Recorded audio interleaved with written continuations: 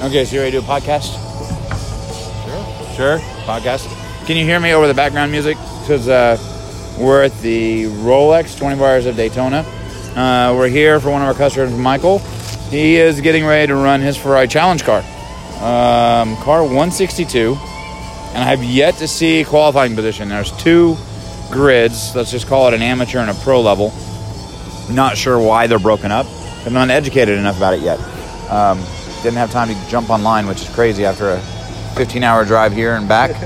But when you got people driving like a maniac, you think they're going to kill you because they want to speed like we're in a race at fucking Daytona. Holding on for dear life. So I wanted to hit real quick on a safety topic that we had last week, and you'll see it on the Apex page, Apex Auto Works Facebook page, and my page, Rich Tomlin's page. The jack stand that failed. This is something that seems pretty common sense to everybody. Everybody's like, well, I'd never fucking do that. What I will say is that the red jack stand that is in that picture is identical to a set of 2 I have up on the shelf in my shop that were my father's jack stands. I grew up with him using those. Are they used now? No. Have I seen guys use them? Yes. Put that shit up. That's too old. Yeah. We don't use that shit. But this guy and his father were using that jack stand, and the car fell. Luckily, nobody was under it. But this goes to show you guys that it's not just your racetrack safety. It's your safety of getting under the fucking car. The safety of how you jack your car up, where you jack your car up.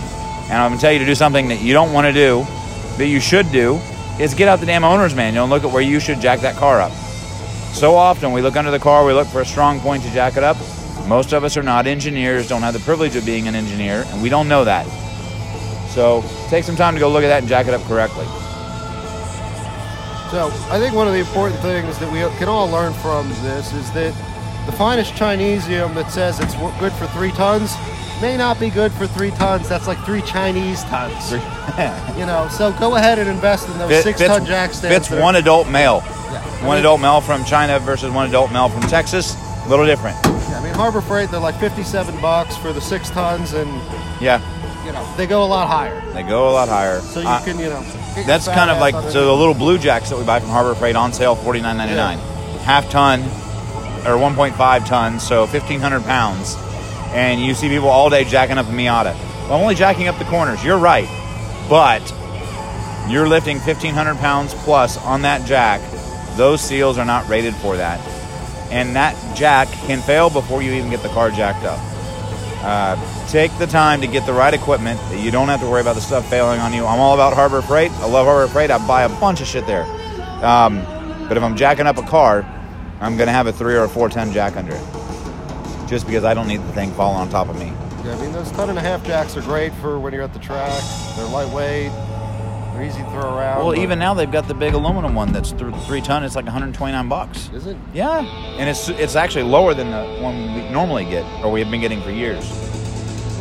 Man, that sparked something else I wanted to talk about too on the jacking of cars. And I said Harbor Freight tools, and now I lost it because there's too many bright lights and shiny things here. Derek, what did you want to add on jack stands? Derek's at the top with his illegal tripod set up, trying to show off he's got a tripod snuck in. Because the guard's like, you can't bring that.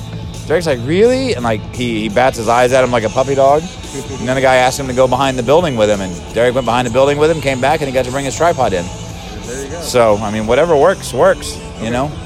So, your buddy's 162, right? Right, 162 quad bomb. So, race 1 official starting grid. I think this is race 2, but... Yep.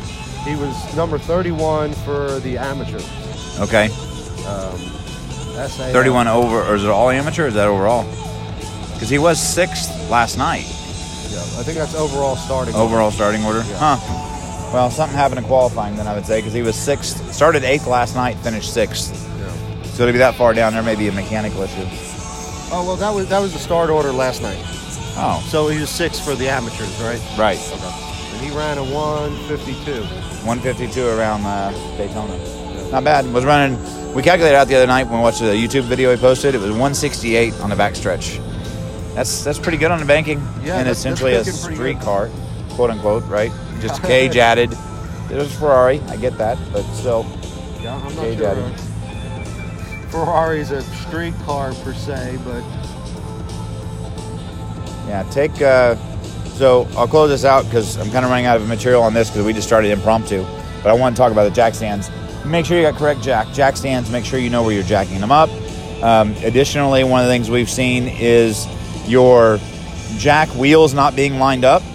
When you jack the car, the jack should roll with the car as it's being jacked up, which part of the challenges we see when we're traveling around the tracks and the paddocks are shit or the paddocks are dirt.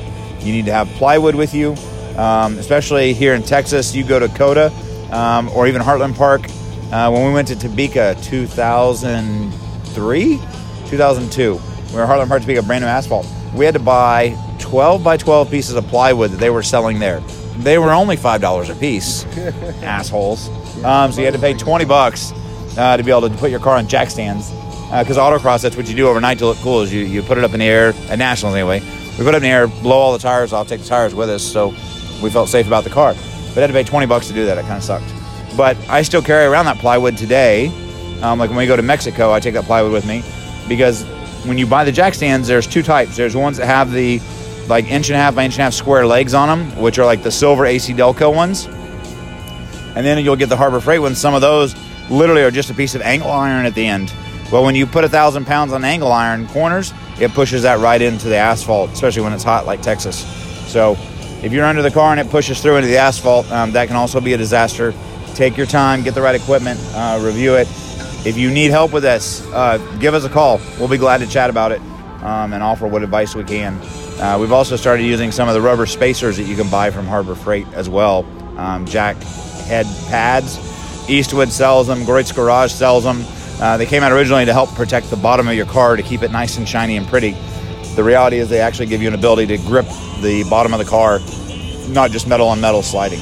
So with that, we'll close out. Have a good night, guys. Hop on Facebook. We will be broadcasting live on Facebook, Apex Auto Works page, for the start of the Ferrari race.